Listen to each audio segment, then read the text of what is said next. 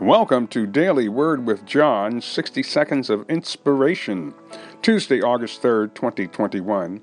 God's Choice, 1 Samuel chapter 16, verse 7.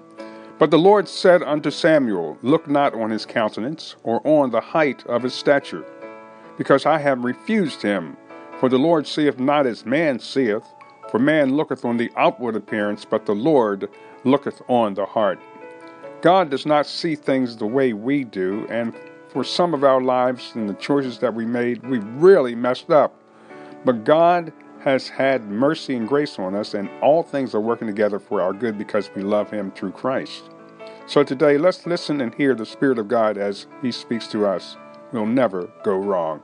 Father, in Jesus' name, thank you for your anointing, your presence, your healing, and your deliverance. Thank you for your guidance by the Holy Spirit.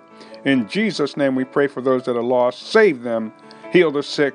In Jesus' name, amen.